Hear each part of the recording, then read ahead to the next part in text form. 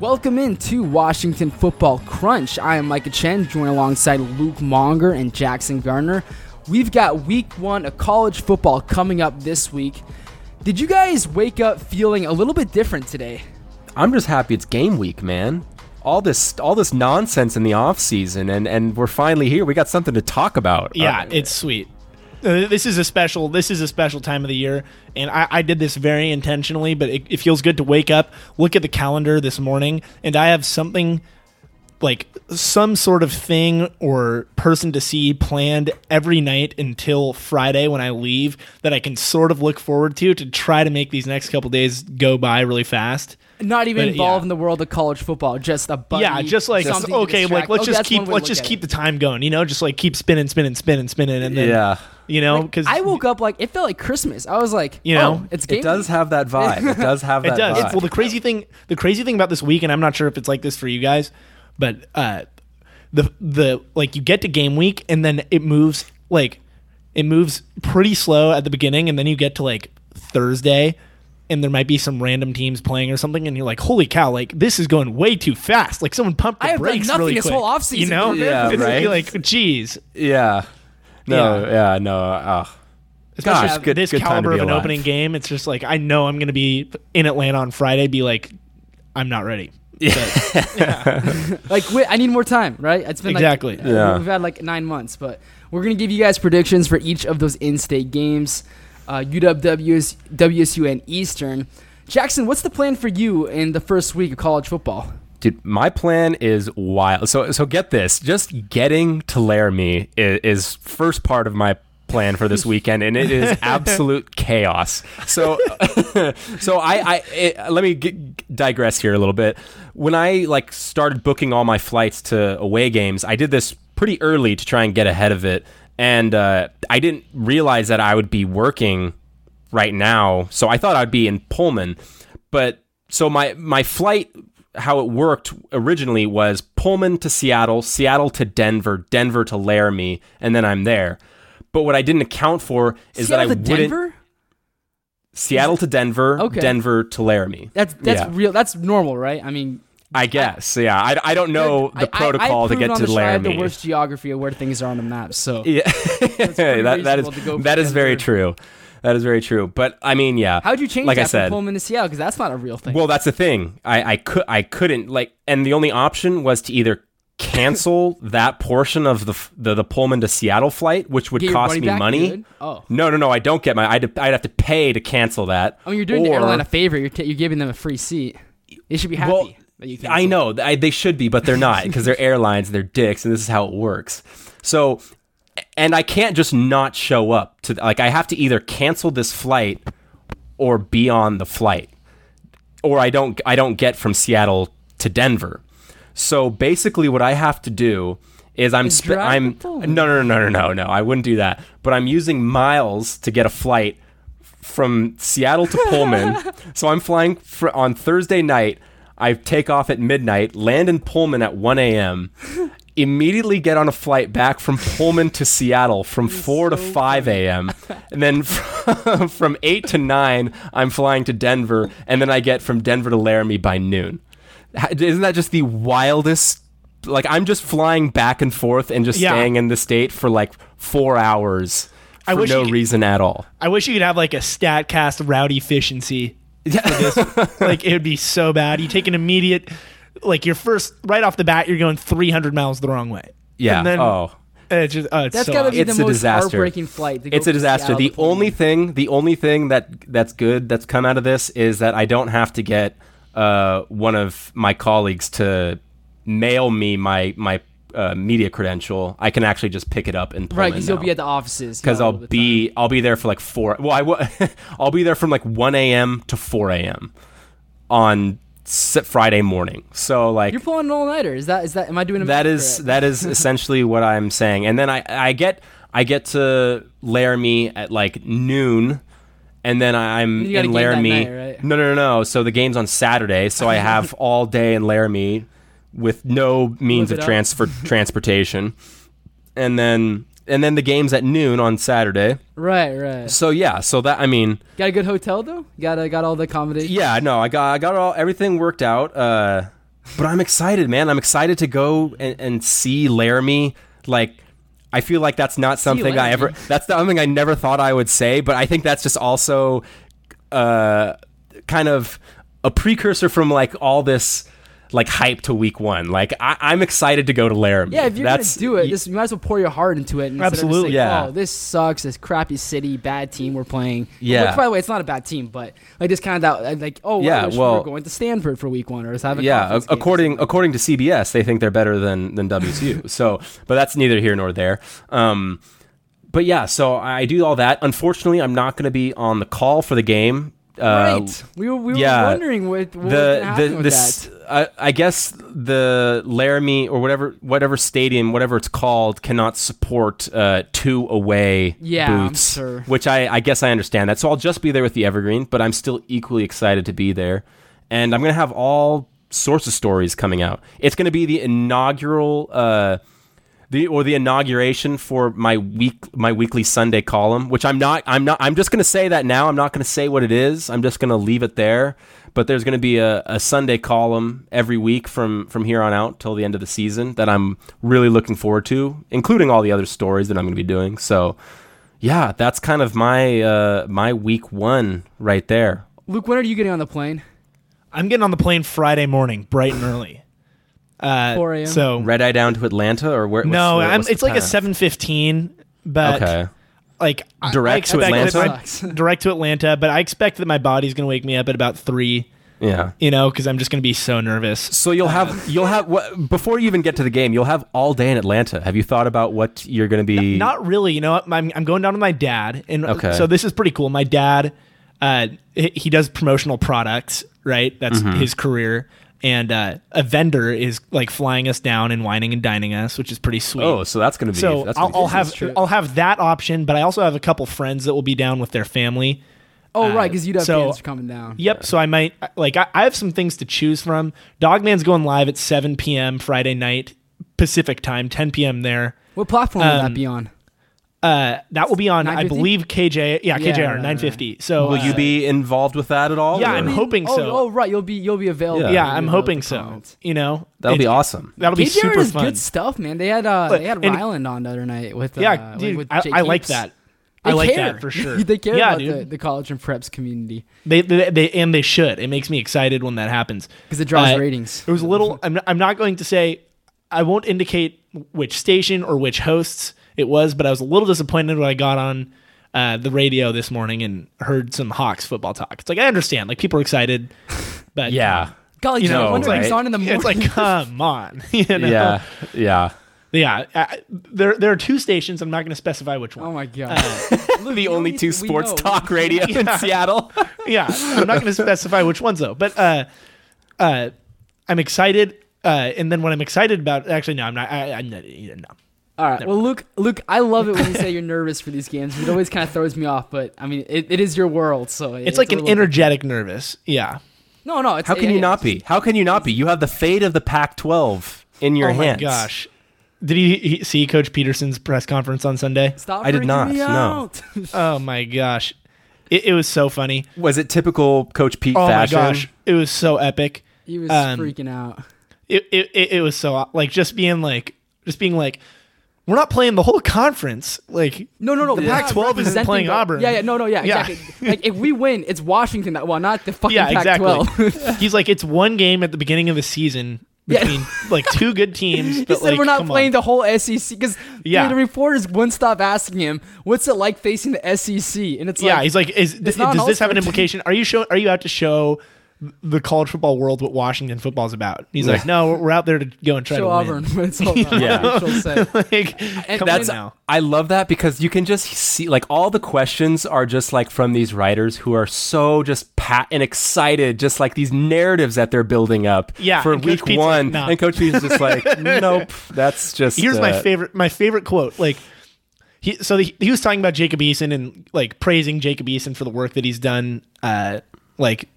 Since becoming a Husky, which by the way is a weird question asking him about Jacob Eason. Right. But there's no update. He was complimentary of the fact that Eason's still in there grinding, even though he can't play this year, right? Well, of course. But like still going in, like dedicating his time to improving, right? And then someone asked him, is there any way that Jacob Eason, having played in the SEC, can help you prepare for a game like this? Right? And Coach Pete said he can throw some great passes on scout team. It's like, yeah, baby, that is so awesome. I just don't understand what media member in their right mind thinks about that question, shows up to the presser, and is like, yeah, that's a well thought out question. I'm well educated on this because Jacob Eason played in the SEC 2 years ago. Basically. Maybe possibly he can give us some insight as to what we will see against Auburn. Like, that's just insanity. And it's almost gotten to the point where like Coach Pete has imposed like his like MO on us so much that like people are like, I feel like it's going to get to the point eventually in his tenure with the University of Washington that people are just literally lobbing Coach Pete softballs. Yeah. You know? Oh, absolutely. Like, and you also combine that with, at this point in the preseason, we've kind of been through the ringer with these questions. So let's jump right into these UW versus Auburn predictions. Luke, what's your prediction right now? All right, so I'm going to start with a little bit of an explanation here because a lot of people are going to disagree with me. People start to now realize where this is going. Okay, but so I look at two things: strengths versus strengths, and question marks versus question marks. Right? Yeah. And there's some enticing battles on both sides. On strengths versus strengths, you've got Jarrett Stidham and the Auburn Tigers passing game. Good receivers, pretty exciting group. Yeah, they like to spread the ball out. They can throw it downfield. They can use some aggressiveness against you, throw some screens, and create some space on the outside and make people miss, stuff like that. But then you look at a Washington group that is being considered one of the best secondaries in the country, right? So I think it's an enticing battle, whether or not it's first game. We don't know if Washington's secondary group is the best in the country, but I think that's an enticing battle and one to watch for, right? And then you look at Auburn's defensive line in their front. And then you look Washington. There are some questions on the offensive line. Trey Adams coming back from an injury. He's fine. Luke Wattenberg got banged up in camp. He's coming back, but you've got a very experienced offensive line and a running back in Myles Gaskin, who averaged 7 yards a pop against Penn State in the Fiesta Bowl, and Penn State was a top 15 rush defense last year. And so I'm not saying Washington has the edge necessarily in either of those, but I think it's a wash. I don't think Washington loses either of those necessarily either. You know what I mean? For sure, yeah. And then you look at the question marks versus the question marks, right? One that kind of stands out. This is the one that stands out the most. I guess it's really kind of only one, and it's Auburn's offensive kind of front there with their offensive line, paving holes for their for a running back that was third on their team in carries and rushing yards, I believe, last year because they lost their two leading rushers in Kerryon Johnson and then someone else, I can't remember who, right? So Auburn has a brand new running game. They have 4 new starters on the offensive line. It's going to be and they're losing their top with. Right? Yeah, exactly. They'll have a committee. They'll have guys that haven't played live reps in real games next to each other, right? And then that's going against Washington. People have question marks about Washington's defensive line as well, though. They lost Vita Vea. They haven't had a 10-plus sack player since Hau'iki Kaha and Andrew Hudson in 2014. These are questions, things you need people to step up there for the Huskies on the defensive front. But where I see Washington having an advantage in that capacity versus Auburn is the fact that you have experience is basically what it's going to come down to. The defensive front, the tackles rotating in when they're going into their nickel, Washington will have a 3-tech and a nose basically, right? On their defensive line. And those guys are Greg Gaines, Jalen Johnson, Shane Bowman, all seniors. Levi Onwuzurike, entering his third year in the program, played every game last year as a redshirt freshman, right? You've got Benning Potoa'e and Ryan Bowman contending for outside linebacker starting spots, both of which have starts under their belts. Just stuff like that. To me, it's going to come down to the fact that they have that game experience that I think will give them a slight edge where there are question marks, not necessarily where there are strengths. And I think that's giving Washington the slight edge. And Auburn's passing game right now, it has potential, but without that running game, you're not going to have the play action as effective. They have a committee to start out with. It's going to be tougher to open up that passing game without an establishing run early. And then on the other side, with UW's offense right now, they know what their identity is. They know what they're all about. Yeah. They're not going to do this weird thing against Alabama where they're metaphorically short-arming it, where they're they know what they are, but they're a little young. These guys are 2 years older right now. And his defense is built like Alabama in the front seven. but the core of this team is much bigger and stronger than it was 2 years ago. So yeah, this is that adds really to the passing versus running dynamic on Auburn right now. Yeah, I feel, and then the thing is, I mean, you've seen the Huskies do this against great passing teams in the past. If you can't run the ball, the Huskies are going to drop 8 into coverage. Oh yeah. And that is really difficult to move the ball against. If you can effectively stop the run and drop 8 into coverage, it's unfair. It's a cheat code. And I'm not necessarily saying that they will be able to do that against Auburn, but if they have a hard time getting things going on the ground early, it could be trouble. And then the last battle we're looking at here, and this is interesting, and I didn't even think about it until an Auburn 24/7 writer was answering some questions on Dogman's message boards. But Auburn last year, they had really good specialists. They had a really good kicker that went to the league, and he had like 65 touchbacks, something ridiculous, right? But of the kicks that were returned, Auburn had the worst kick coverage in terms of yards allowed per return in the country. Wow.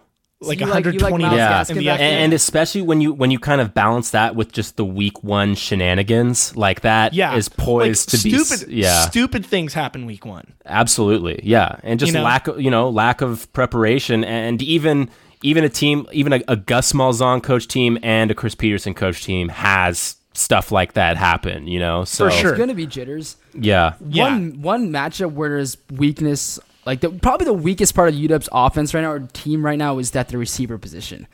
But I believe that it's being a little bit dramatic right now when people say UW's receivers are a weak part of this team. It might be Oh my the lowest goodness. rated part. Is What this part? Micah sympathizing with the UW receiving core right here? I'm Yes. saying Is that. this? Look, okay, This is unprecedented, Andre Bocelli. unprecedented territory right here. I'm not talking about the depth of the receiver core, but at the top, it's not that much of a weakness. Ty Jones is going to do well this year. And Chico, he is proven. And Aaron Fuller, he's going to be good this year. So I think at the top, it's fine. Like, if those guys stay healthy and perform to the expectations, which they haven't given us a reason not to outside of Chico's health. But on the other side, Auburn's biggest weakness right now is their secondary. I mean, they lost their 2 top safeties this offseason.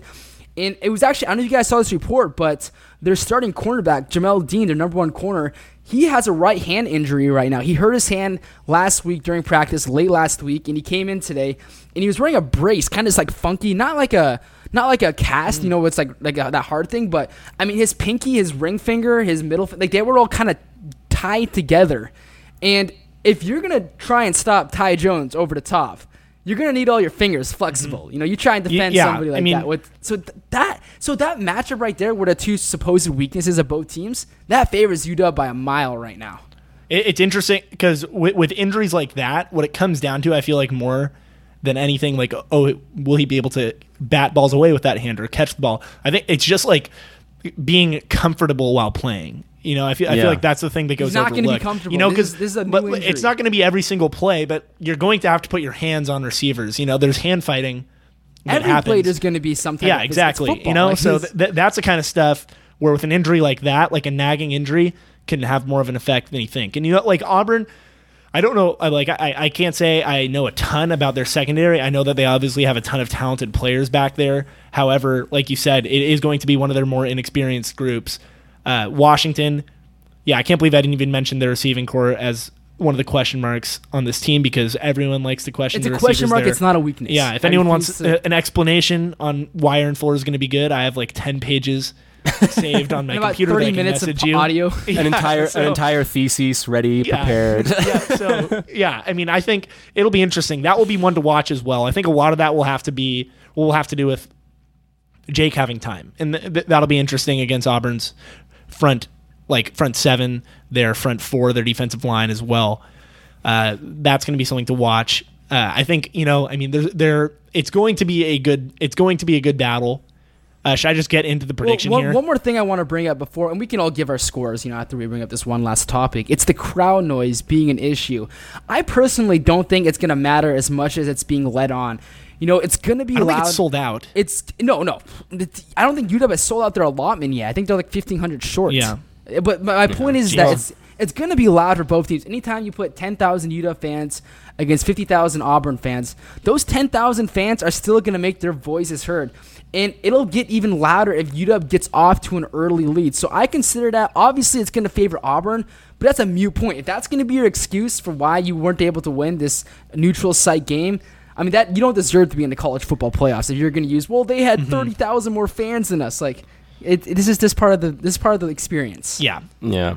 No, I You guys mean, agree with that? You guys agree certainly. Crown Nation? It wasn't an excuse when they played Alabama at virtually the right. same setting. So I can't imagine why it would be an excuse now. And I mean, they've never. If there's one person to not have excuses, it's Coach Peterson. So Yeah. All right, Yeah. score predictions. Score predictions. All right. Do you want me to go first or last? Oh, you're I think Lou should go last. UW 31. Actually, I don't know. UW 31, Auburn. We're already doing it, Jackson. UW 31, Okay. Auburn 17. Is that what you have? Yep, Okay. because I like I'm- I'll kind of break down real quick. Like I Yeah, like yeah, the, for the sure. offensive philosophy of UW right now.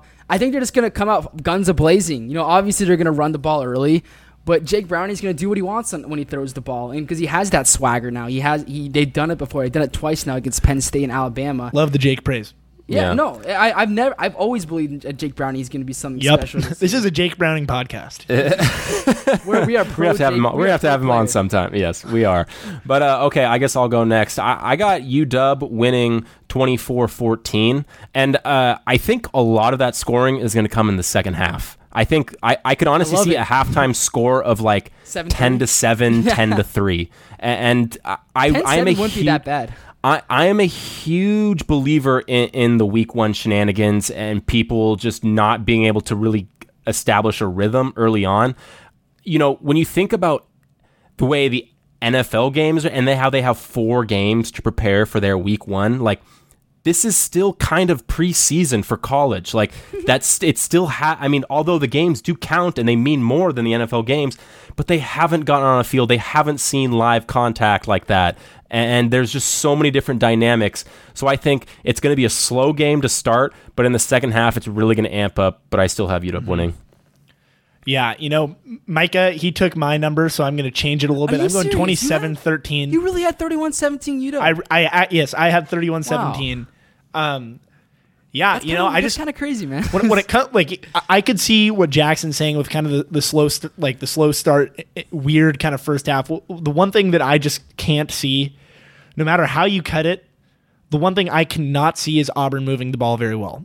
Like, and I could be totally wrong, but that's why I think things could go awfully for the Huskies, and they could hang in this for a while. I think it could be the exact opposite case for Auburn. So Really?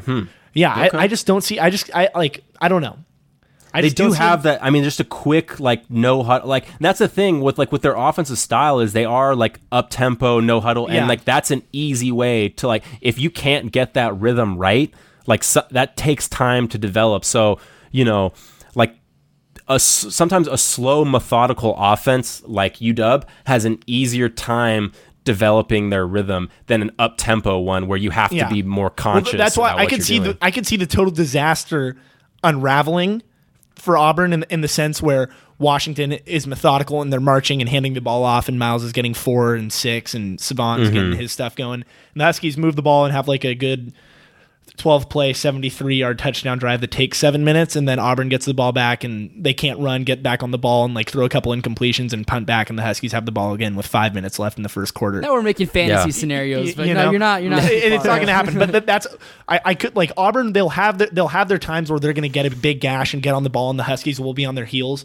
But I don't see that. I don't see Auburn running the ball effectively, and then like if they're going to have to get their momentum through the air, I think there are too many mistakes to be made against Byron Murphy, Jordan Miller, Miles Bryant, JoJo.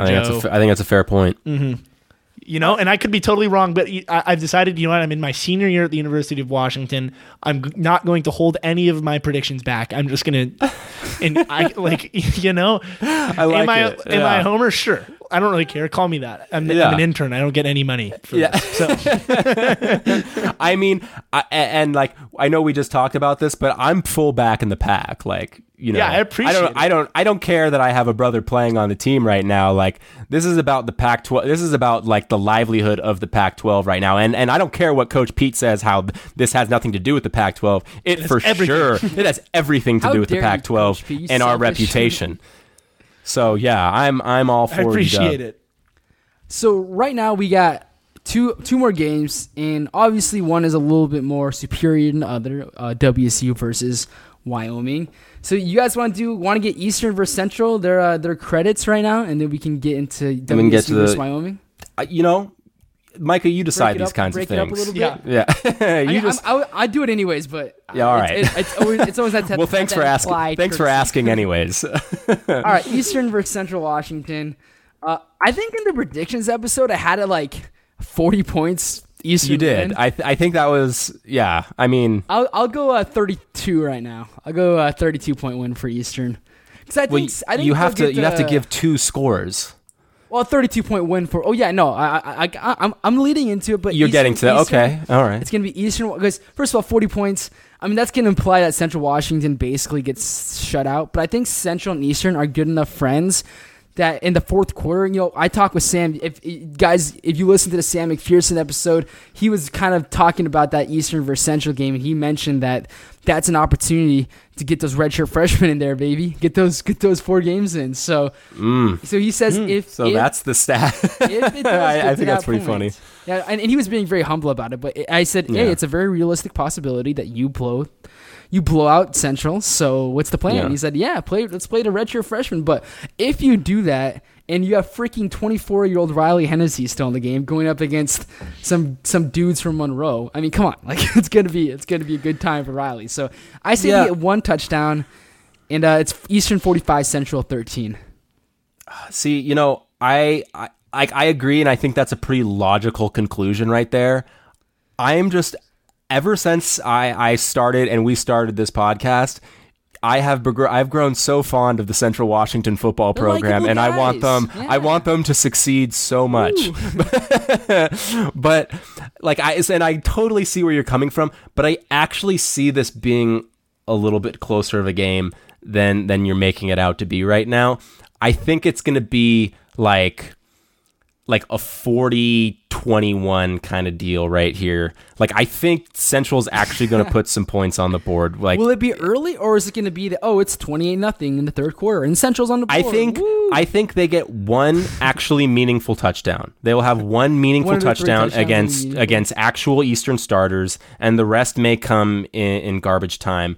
But like, they had a darn good recruiting class. I remember looking. I went through. I saw the kids they signed, and for I guess the 2018 recruiting class are kids that were sophomores when we were seniors in high school. Correct? No, they were freshmen. Or they're freshmen. Yeah.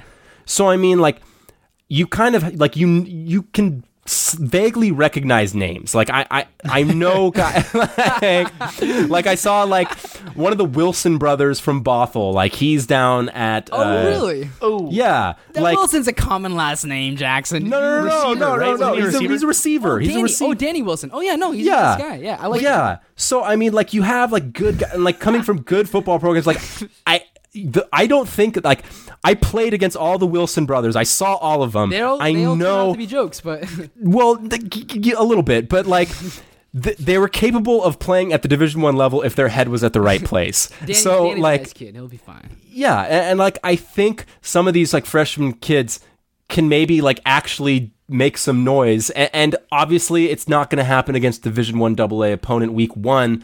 But like that still doesn't mean they can't put points on the board, and I think they're going to actually like do more than what you are saying, Micah. Luke, what are your thoughts? I'm leaning more towards. I had a good comparison in my mind until I realized the score doesn't reflect what kind of game it was. But last year when Washington State played Montana State, and it was 31-0. Yeah. But like watching that game, it kind of like it felt like kind of mid third quarter. There was like this moment for Washington State that was like what are we doing? And then they kind of like figured it out. Like in a good way? No, in like a bad way. Wasn't They're it like, like a they're up complete 14-0. Oh, right. They're up like Yeah. 14-0 halfway through the third, and they're like, what is going on? And then they Yeah. figured But, it out. I mean, Yeah. So I could see, no, for sure.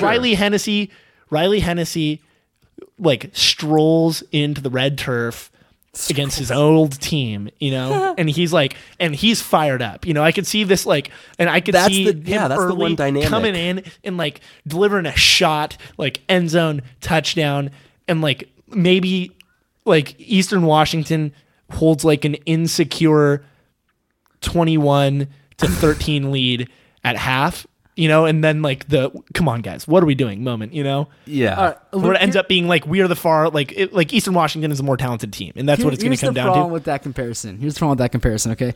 Is first of all, I don't think Central's offense is going to be the problem here. It's going to be the defense. So for you to compare it to that Montana State game where, WSU was a little bit kind of thrown off their game because of how close the score was, but that's only because Montana State was limiting WSU's offense. This Eastern offense that's is going to fair. destroy Central's defense early. I would It's actually not disagree Central with that. Washington's offense. fantasy draft, or Central Washington's defense went earlier luck in our week fantasy one. draft.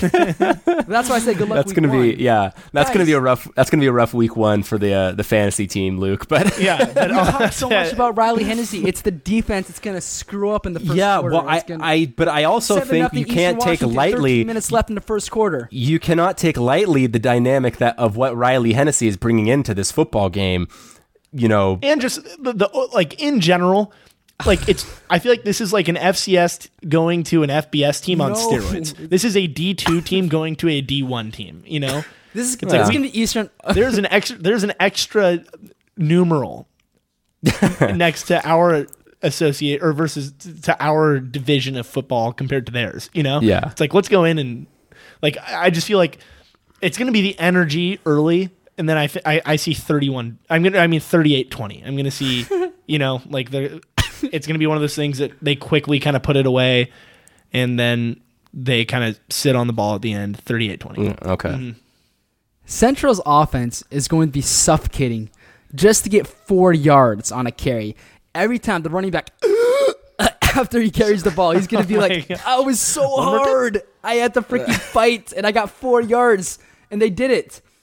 But, okay, here's what Central's got to do, all right? And I did kind of add this caveat, all right? This is where it gets fun. If they do have a chance, it's going to be by throwing the ball. If they do this thing, and we've seen it, like we saw we'll bring it back to Montana State game that WSU played last year. Montana State tried to establish the run. And you know what happens when you try to establish the run? They're going to go out, they're going to go 3 and out many times early. You could say that, well, if Central just tries to air it out, the defense will just play back. Like you said, comparing it to the UW versus Auburn game, right, Luke? Like if Auburn just abandons the running game, UW will drop 8. Mm-hmm. That's a risk you take in this game. You're going to need to go into this game with a let's win it mindset. And if they drop 8, well, that's their only chance is just by airing it out, stretching the field. Seriously, if they try to establish the run, they will go 3 and out 4 times or whatever, however many times they try to do it. They just need to come out. Riley needs to come out and just throw a deep ball. Not a Hail Mary, not 4 guys going deep, but do a play action. Even if he misses. With the lack of run game that you were just talking. Yeah, See, well, I think you're getting a little off track. Like they just need to have their game plan and just stick with it. Like I would say a balanced approach is going to be better than anything. Your best defense is the offense on the field, and like.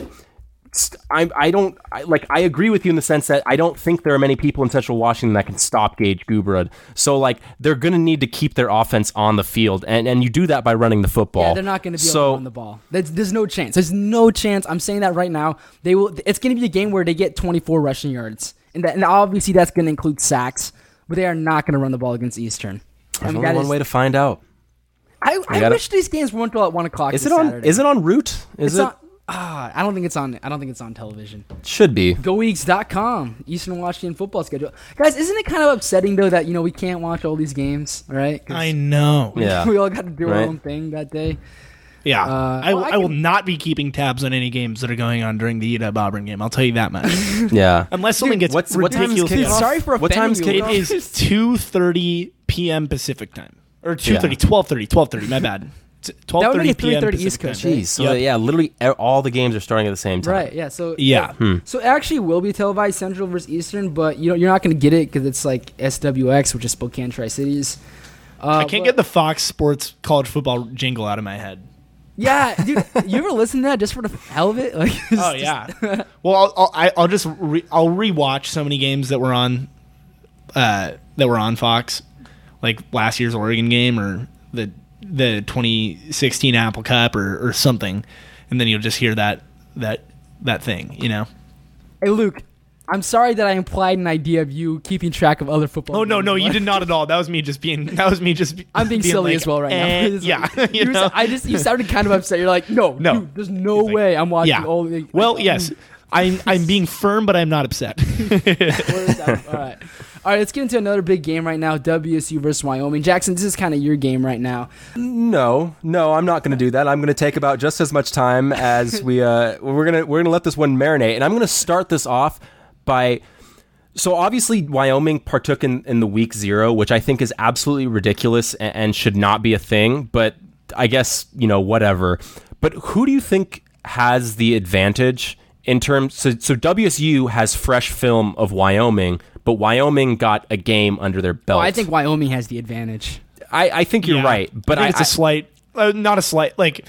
But the way that you propose that is interesting. It's something that not many people have thought about. I can guarantee Because that. you can get game film from last year. I know Josh Allen. but you don't get to see Vanderwall. You don't get to Right. see Gardner the new, Minshew. Yeah, well, yeah, exactly. And you don't. They have 3 fresh or redshirt freshmen starting on their offensive line, Garner at North which you Carolina. don't get to see. Or whatever it was, Eastern Well, Carolina. yeah, but East Carolina, but you don't see him in the air raid. So there's tons of dynamics that you don't get to see. The extra game that you- helps Wyoming more than WSU. I know I think you're right, but I don't think it's by as much as most people would believe or think. I think having that film is incredibly valuable and just calming their nerves of seeing Tyler Vanderwall, the redshirt freshman quarterback from Wyoming, who at no point in this game was he asked to really do anything with his arm, and I think the couple times he was early in the game where there were 3rd and long situations. It was not pretty. So I think on that aspect, WSU has a lot to be, feel better about, I guess, that we don't have like the second coming of Josh Allen. Like this kid is very much mortal. No, Yeah. it's not that. But, then going into the game, Luke, I kind of did the similar thing. Like, let's look at this as like question marks versus question marks and, strong suits versus strong suits. Yeah. And first, yeah, it's a little bit different because, like, for Wyoming, strong suit, their defensive line, their 2 interior defensive linemen, who Johanna Gaffane, who was the all 2017 all Mountain West first team, and then their interior defensive lineman, who is a senior, and get this, he is a South Korean. Like I've never or a native of South Korea. what high school did he go to? Was it in the States or? No, Interesting. he's from Seoul, South Korea. Oh, Seoul's pretty Jeez, mainstream. that's pretty cool. Well, I know, yeah, I know, but I've never Oh, isn't right, that crazy yeah, that someone from South Korea ended up at the University of Wyoming? Yeah, it's like not, that, it's not like that's Polynesian or anything like that. Where it's it's well, no, and I think he actually like. I don't think he is like actually. I think somehow he ended up in South Korea. Kinda like a he is basketball he is like a player in Pacific. Europe. Yeah, he's like he's Pacific Islander or some Right, of some right. sort. It's like yeah, Australian, but he's not from Yeah, Australia.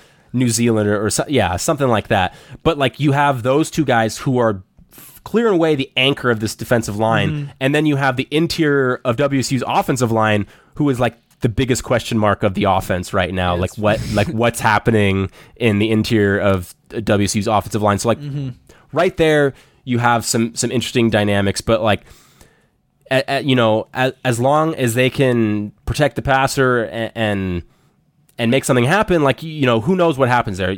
WSU might call off the running game at half. Like that's sometimes how it works. And then, I mean, you look at the secondary for Wyoming compared to the passing game of WSU, and for everything that I saw, and it's tough because like you're watching New Mexico State, who is clearly an inferior team to Wyoming, and it's tough to like kind of get a gauge of how good this They look good though. this secondary is. But yeah, no, I thought they were They have, respectable. Andrew Wingard, kind of an all-American type of player. The guy that Safety? took Marcus Epps was the guy that really caught my eye the most. And he was a good, they're a senior group. Like the defense is a senior group, and it's definitely the strong point of their team. But like, I don't know, like where is WSU's offense at? Like, how well does Gardner Minshew kind of coordinate this offense and string drives together? Like, that's kind of the huge question mark. So right there you have, well, it's the defense is the strong point of this Mountain West team, but how strong is WSU's offense really? So like, I think just in general, there's a big question mark right there. And then you go look at Wyoming's offense, and they're going to live and die by the run game. Like, if it gets to a situation where Tyler Vanderwell has to make plays, like, this game is going to be a very lopsided game in favor of WSU. There's no possibility where they start airing the ball out, and that's how they put their drives together. Like, they are going to run and this a fun fact. I'm writing this is a little bit of a preview to my scouting report of Wyoming, and I lead this off with the offensive identity for Wyoming. If you want to get the essence of Wyoming's offense, you can just look at this note. They roster 4 fullbacks. I don't think there's another roster in the country that rosters 4 fullbacks. How do you feel about the running back right now? They run 3. The Nico, they have a committee, but it's the Nico Evans is the guy. Yeah, he's a beast. And I think he was good, but like, again, it's like, New Mexico State defense. Like, how do we feel about this? Like, it's going to be different when he has, Jahad Woods and Peyton Pleurer coming at him instead of whoever New Mexico State is employing. But then you also have to consider, like, what's this Cougar defensive line looking like? We still don't know what's up with Nnamdi Aguayo, Derek Moore. No Pona Lolahia anymore. Like, there's a lot of question marks there. It's everyone knows it. But also on Wyoming's offensive line, they have 3 redshirt freshmen starting. 2 of their starters are out right now. So there's still question marks on that front as well. And it's like, how much stock do you put in the dismantling of New Mexico State? I don't put a whole lot of stock, so I'm going to get to my prediction right now. I have WSU winning 35-20. Here's my X factor. You said by 20? 35-20. 35-20. Okay, my bad. So this is something that you didn't mention, but it factors into my prediction. I have WSU losing 24-17. Okay. Because I look at that Wyoming defense, 8 returning starters. They led the country in turnovers, led the Mountain West in sacks. That running game, I think it's for real. I know it's New Mexico State, but if they can get 90% of that or 80% of that against WSU, they're going to be set on offense. But this is what kind of worries me about WSU is the environment they're going to be playing in. Wyoming football, right? They play in War Memorial Stadium. It's about 25,000 seats, maybe close to 30,000. It's kind of a depressing setup. It's not a stadium that's going to get you pumped up. And that Tyler Hilinski cloud is going to be there for the first few weeks of the season. And I think that's going to carry over, especially when you're not at home. You don't have that home crowd supporting you guys. And you're kind of in this kind of tradition. Like, it's not the greatest setting, in college football. There's no true identity with this team yet. There's going to be, but this team's gonna look a little dazed. I feel there's gonna be this cloud over them early in the season, and they'll show against Week 1 against this very flat atmosphere, and that's gonna be something that works against WSU, and that kind of factors into my final score of Wyoming 24 and WSU 17. How do you feel about that, Jackson? You think that kind of I think not great atmosphere is gonna hurt them? I don't think the atmosphere is really going to have much to do with anything, actually.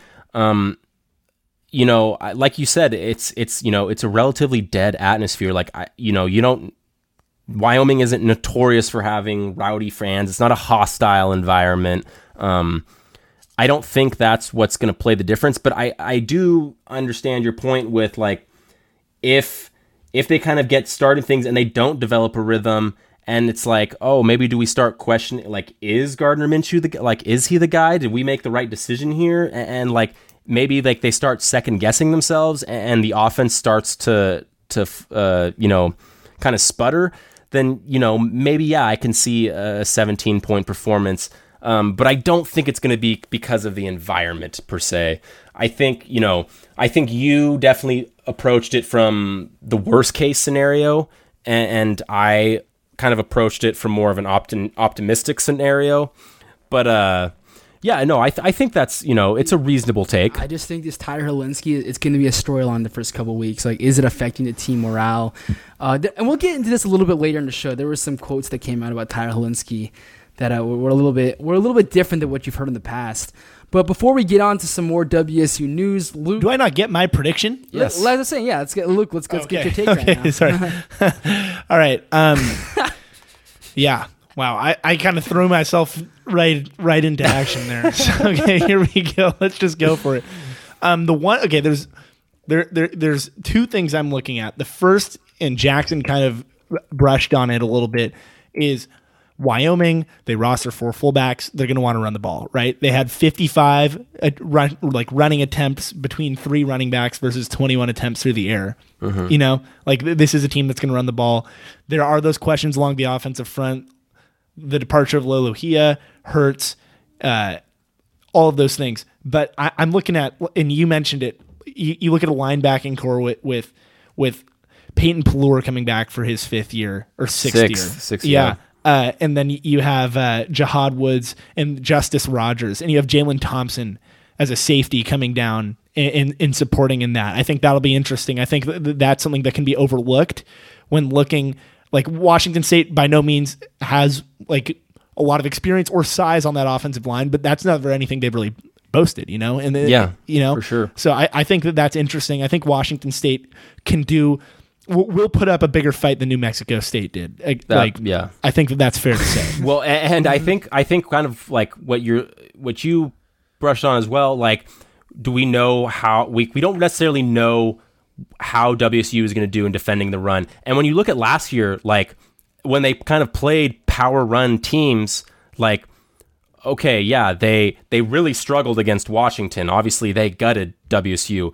But when you go look at how they did against Stanford, they gave up about 1 60-yard run to Bryce Love, which, let's face it, that'll happen. Impressive. But the rest of the game, they held him to about 2.5 yards per carry. Yeah. So it's not unheard of to say that WSU can't stop a power run team. And let's face it, UW and Stanford run game clearly trumps Wyoming's run game. For sure. 2017, 2018, it doesn't matter how you're going to compare it. It clearly, the Pac-12 level clearly trumps the Mountain West level. So they can stop it. It's a matter of, do they? Yes. I agree with that. And then my other thing is, I like to do these little poll things. These are kind of my favorite. Dude, okay, we're going to get to that. You got roasted these last... I think you've been roasted a lot of times. I love getting roasted. All right, I'm going to give you 2 quarterbacks. I'm going to give you 2 quarterbacks here. You don't have to choose them, but tell me if these are relatively similar here. All right, let me find... Yep, all right, perfect. We've got quarterback A, 67% completion percentage, just under 3,900 yards, 32 touchdowns, and 11 picks, 7.4 yards per attempt, right? Mm-hmm. And then we have quarterback B with 66.9% completion percentage, just under 3,600 yards, 30 touchdowns, 13 picks, 6.7 yards per attempt, right? Yeah. What we're looking at is senior Connor Holiday is quarterback A, and senior Luke Falk is quarterback B. Yeah, I know. I think you hit the great point right there. Yeah, I think Luke Falk, great quarterback. Connor Holiday also put up great numbers in the system as well. Yeah. And then you looked at the games where Tyler came in, and Tyler moved the ball very, very well when he was asked to. Gardner Minshew is going to come in and move the ball just fine.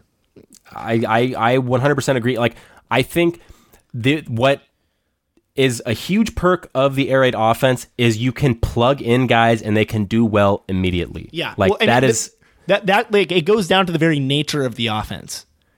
Absolutely, the nature of the offense is to level the playing field, and is to be able to succeed.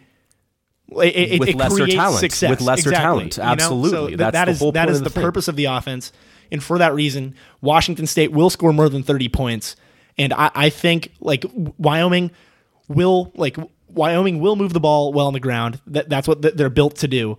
But can you manufacture 30 points running the ball against like a Washington State defense that has like 3 or 4 very good linebackers, a safety that can play in the box and mix some things up, and then like you have to like they still have defensive linemen, they still exist. So I'm going like you said 35-20. I'll go 38-21 just to make it a little different. Okay, yeah, and I completely 100% agree with that. Like when you look at Wyoming from 2017 to 2018.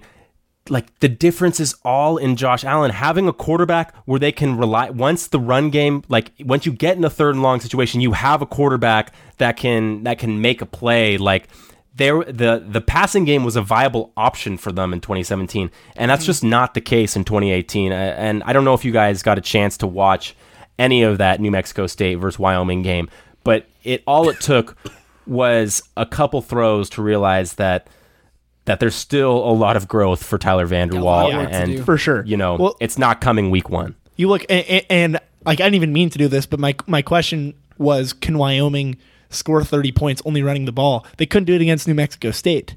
Yeah, they had 29. Whoa. Yeah, 29. Like 12 of 21, 133 yards, no touchdowns, no picks. Yeah, I mean, like he's not making mistakes out there, but and to that point, it's not gonna like if it's not like if it isn't excelling to the point that it was excelling for Wyoming against New Mexico State, where they were like, oh my gosh, I didn't do the calculations, but they ran for over 300 yards, right? Yeah. If it's not excelling to that point, there's like I don't see it being within 2 scores. Well, and I mean, we're talking about this great defense and how many turnovers they're forcing. Well, they couldn't even force a turnover against New Mexico State. So, I mean, and New Mexico State, who runs their own version of the air raid offense, albeit a poor one. I mean, they couldn't force a turnover against New Mexico State. So what makes me believe that they're going to force the defense, the quarterback was getting sacked or getting hurried pretty much every other play, and they only got 3 sacks. They weren't complete. He was getting hurried. He was getting a lot of pressure. They didn't need the one pressure on 3 sacks. I got the stats right in front of me. They were going 3 and out basically every drive. It wasn't the type of game where they were going to get opportunities at sack. The quarterback literally couldn't get a chance to throw it most of the time. When he did, it was completely off the mark. So that's a wash. No turnovers in the first game. The pressure wasn't 16 of 27 attempts. They couldn't pick it off once. I respectfully disagree with that take, but. Let's move on. Going over all our predictions, we all had UW winning, correct? Yep. Yeah. Which, by the way, that's kind of crazy, but Central obviously we all had winning, and in this one I have Wyoming winning, which shocker, and you guys have WSU winning.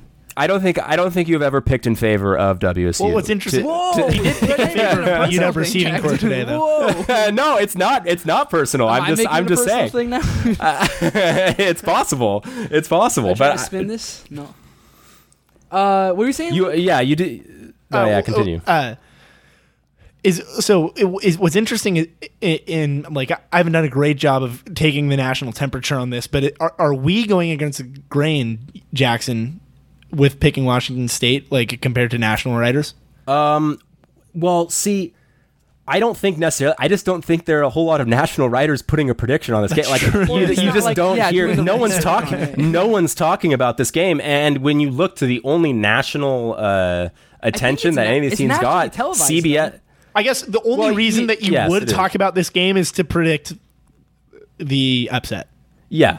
So for sure, but even then, it's like. Well, what's the upset? Like CBS, who does their ranking of all college football teams, ranked Wyoming ahead of WSU. So, like, does that mean they think Wyoming's the favorite? Like, I don't think everyone's sold that Washington State is even the favorite, which I think is not smart and kind of shows that the lack of attention that both of these small town schools get. But that's how it works. Jackson, are you complaining about a 12:30 kickoff on CBS Sports? A national. Oh, not at all. Yeah, that's okay. No. I'm exactly. And there are people predicting this game, guys. Not being buried. Like it's not completely looked over. It'll be interesting. I have all these games are going to be good. And that's what makes this show fun.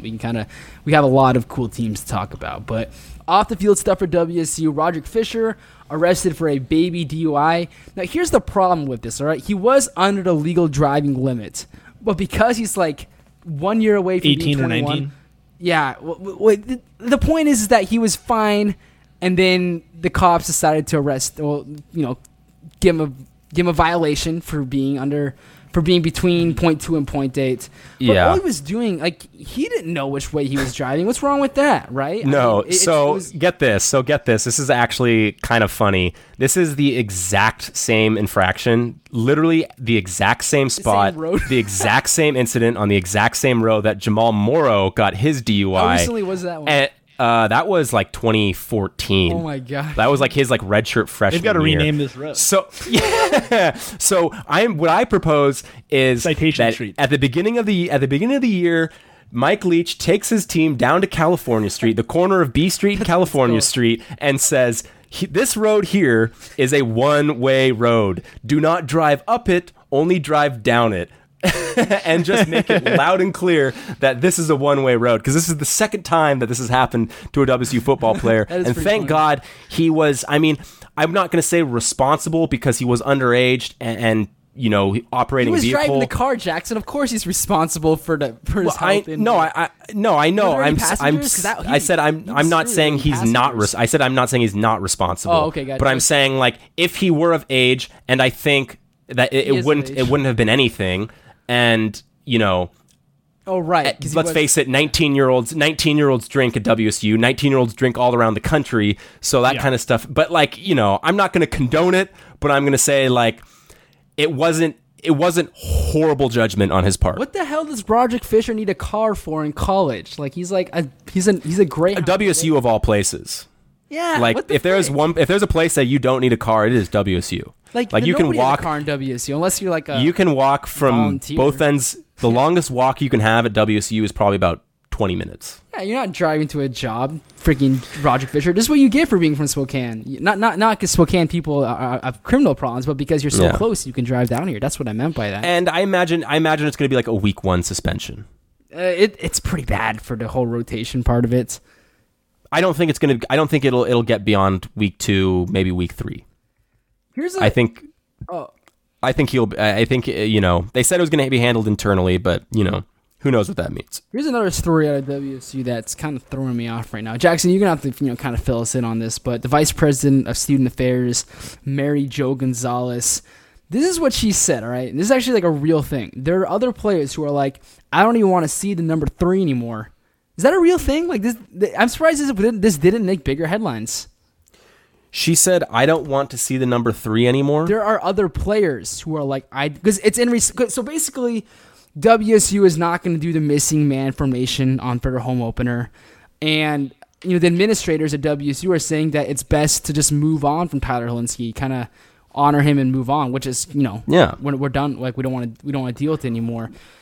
And then apparently the Vice President of Student Affairs, Mary Jo Gonzalez, said that there are other players who are I don't even want to see the number 3 anymore, which would be implying that just a whole kind of campaign they've been overwhelmed by. I think that don't be too quick to take that out of context, meaning this team is ready to focus on 2018. Well, that's what I assumed. A lot of attention. No, for sure. Yeah. And I wasn't telling you to be too quick to assume. I was saying, in general, public. Yeah. But here's the thing about this, okay? So another anonymous source came out and said that's a load of crap. Nobody ever said that. And this is where it gets to the point where the WSU administrators say they don't want to it's not necessarily that they're erasing history, but they're not going to promote him anymore. As in, like I said, when Nebraska did the missing man formation, what was it, Fultz, right, the punter, last year? Yes. Yeah, so something, so... they rolled out 10 men. Their opponent, I think it was San Jose State, declined the penalty, and it got a great reaction. WSU is not going to do that. And they told players during spring ball, they told reporters during spring ball that they don't want them to ask questions to the players about Tyler Helinski. And like it's not it's I'm okay with their kind of take on this because they're not doing anything negative. Like they're not saying they're not saying to cut him off completely. But it would be nice to see them put some effort in, like doing the missing man formation. Of course, that takes time, coordination, kind of talking to the players about that. But I think it would be cool if they went the extra mile to do stuff like that. That's all I got to say about kind of this whole. I think it's up to the team. Like if the team felt strongly that they wanted to do that, then that's their choice. It's like it's not the fans' decision. It's not WSU like the student body's decision. This is their team. Well, then it's not our team. Have a say in this. I don't think they should have a say in it. I don't think it should be their decision. I don't think it should be writer's decision. I think it should be the players' decision because it's their team. Like if they want to move on and just focus on 2018 and wear the stickers on the decals on their helmets and wave the flag, like they're allowed to do that. They're allowed to respect Tyler Hilinski how they want to respect him. And you can't say, because they don't want to do it that they don't respect him. Like it's their choice. Yeah, and let them make their choice. Logic to say, because you don't, then this. Yeah. Like that either or thing doesn't really cut it for me. Yeah. No, and I don't know. I think sometimes we just get too caught up in we're not paying enough, like we're not honoring him enough, or we're honoring him too little. It's just like let the team honor them how they want. There's a lot of things that are like that out there, and just in terms of people disagreeing on how to handle situations. And it's like if the team disagrees with Kook Fan and Kook Center's articles that they should do the missing man formation, that's entirely they're okay to do that. Like it's not a shot. Yeah, it's not a shot against Tyler Hilinski if they decline to do the missing man formation.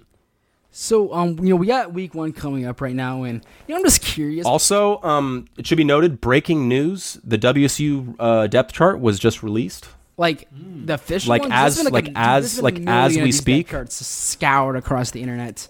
Yeah, well, and it just says or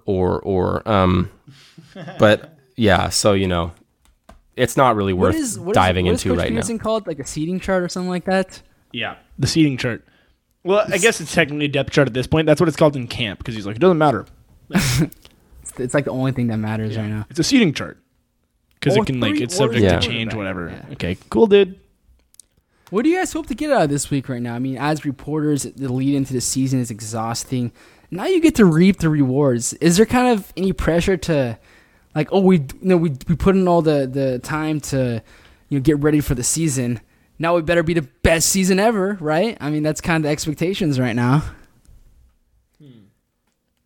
Yeah, I mean, I don't necessarily have anything definitively like, I hope to get this at I'm just I better go viral with my article. Yeah, I'm just ready to enjoy it.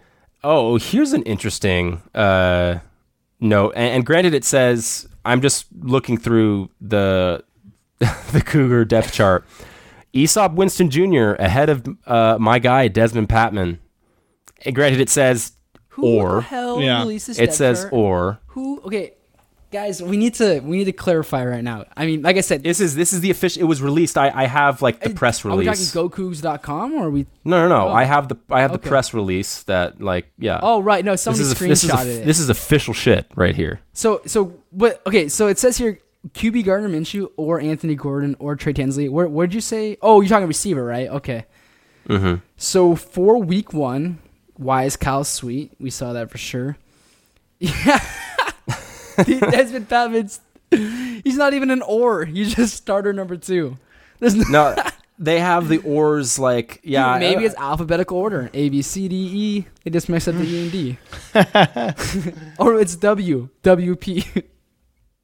Yeah, I mean, they have where you see the only or out there. Dude, no, Darian Mullen it doesn't have an or. So there's 2 starters at the secondary. What the fuck is up with these ors?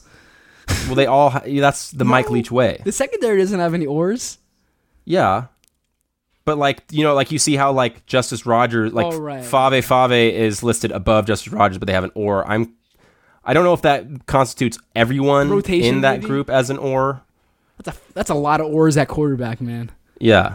Good for Max Borghi though. I knew he had it in him. I'm not surprised, but this is cool, man. Thanks for pulling this up. Yeah, not a problem. This is yeah. Well, I mean, yeah. Kind of getting back to my whole Yeah. Let's get back to what, like, enough of the breaking news here. like, it'd be nice if Eastern and WSU and UW all won, and Eastern's obviously win because whoever wins.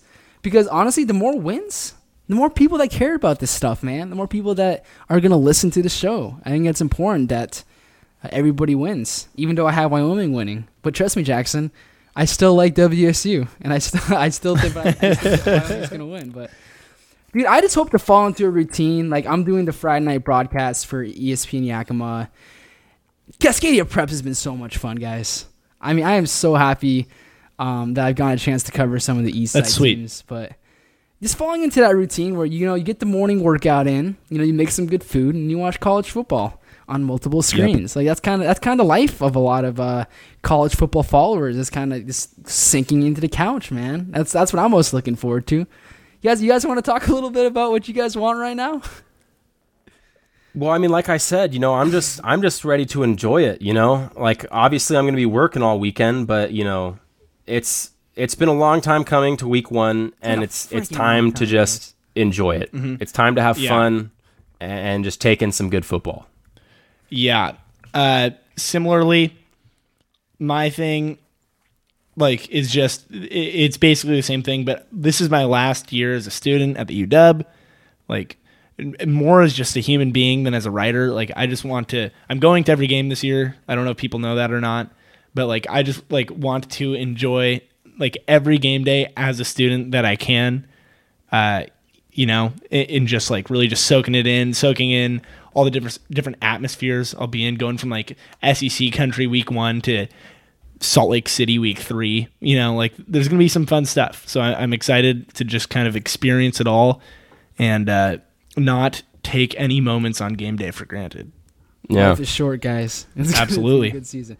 Hey, Luke, can you get us with the plugs right now?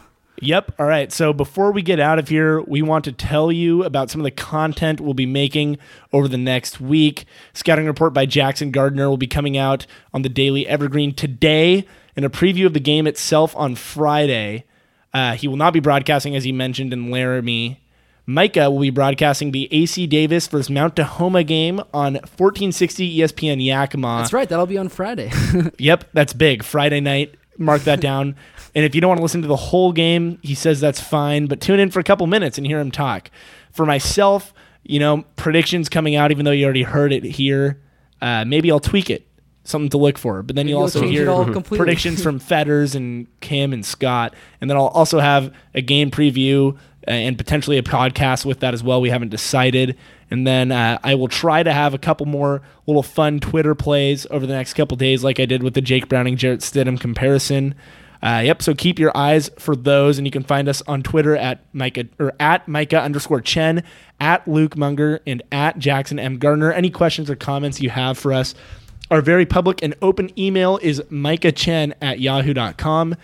Next Tuesday, we'll be recapping the previous weekend's wins for 3 of the 4 Washington teams, because only 3 can win. And also, we will look into what to expect for week 2. And it will be right in the, like, this is crazy. Next show will be in the football season. Like, this is still before the season. Gosh. Yes. Next week, we will be into the season. Like, we'll never have to make up stuff to talk about again. We'll never have to do a fantasy football draft. Never pushing there. And think about it. Next week, we're going to be looking at our fantasy teams and analyzing how they did. Oh, that's going to be great. We're going to be having to make decisions of what to not include. This is going to be sweet. That's great. Yeah.